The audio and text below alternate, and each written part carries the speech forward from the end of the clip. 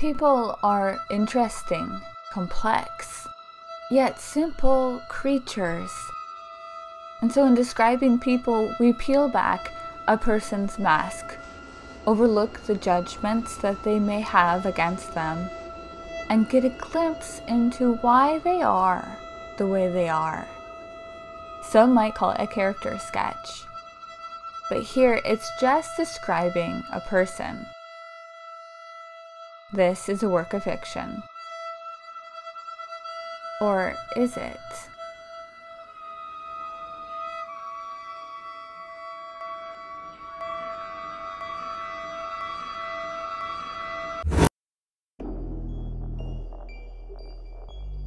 Where the sun does not rise and the rooster does not crow, where the sparrow does not fly and the deer does not run, where mist hangs in the air like off a rope on a tree, and the wind does not move like from the lungs of the deceased.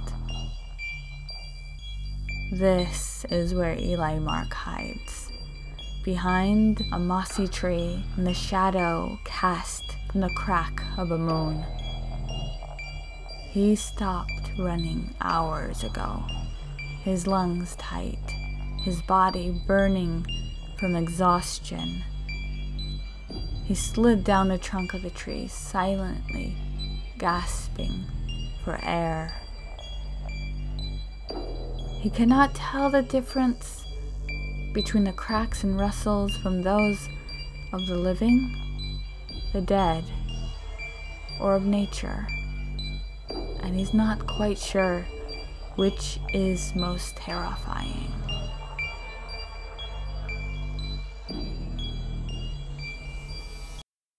It had all started with a selfie just a night ago. At a party with mostly strangers, he stood by the pool in the backyard and posed for a snap. He liked how the blue light filtered up from the pool behind, lighting his face. People around him brushed up against him, but not really noticing him. He wanted this selfie to show how cool he was to be at a party, but really, he was hoping Megan might see it if he posted it to a story.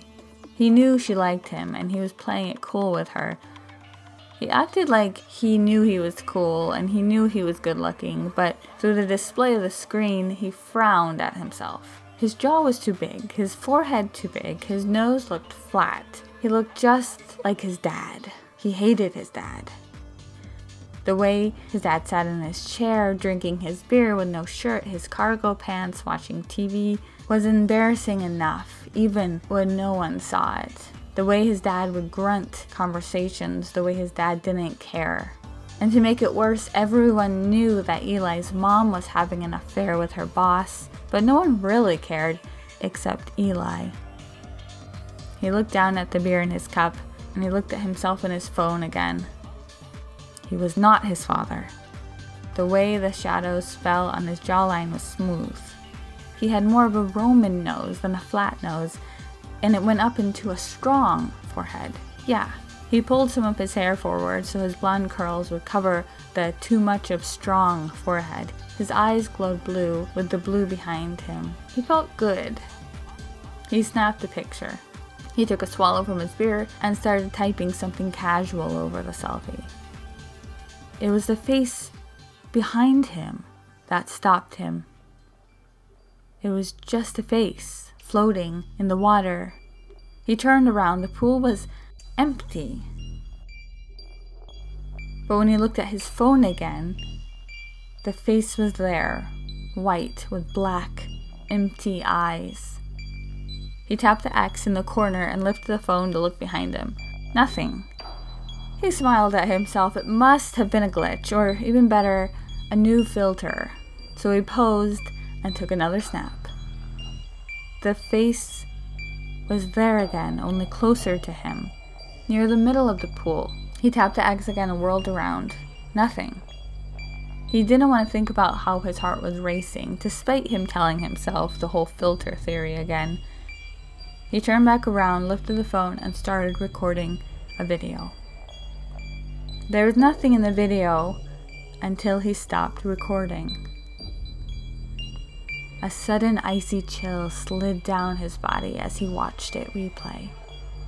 The white face was floating closer to him, just until it was a few feet away from the pool's edge.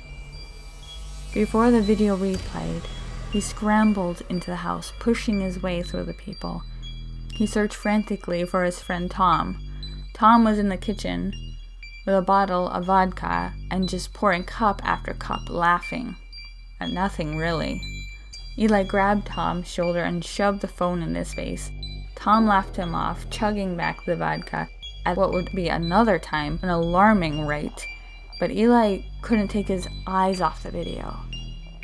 He hesitantly deleted it, then lifted his phone and recorded the room of drunk people thinking they were dancing. He watched the replay. There, among the flushed faces, the white face moved closer, black holes where eyes should have been, boring into him. He couldn't breathe. His lungs would not work. He could not find air to suck in. Out the door to his car, 100% sober now, his keys got hooked in his pocket. Frantically, he tugged at them, drink still in one hand, phone in the other. He dropped the cup to use both hands to attack his stuck keys. A cool breeze rolled up his neck and through his clothes. He stopped. He could hear raspy breathing behind him. He turned to see nothing. He lifted his phone and took a shaky photo. The white blur with fuzzy black ovals filled his screen. Eli Mark is not the first to be trapped in the forest of the night. But he does not know that yet.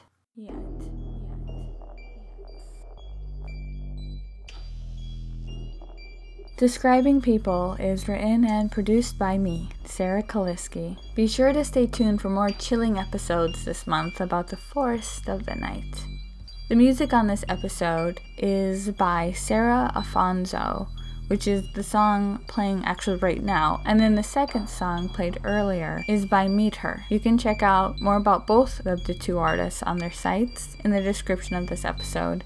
And then the music in the intro is from the song Metro is Breathing by the artist Kosta T. Find out more about him and his work in the description as well. You can stalk this show on Facebook, Twitter, and Instagram under the username Describing PPL.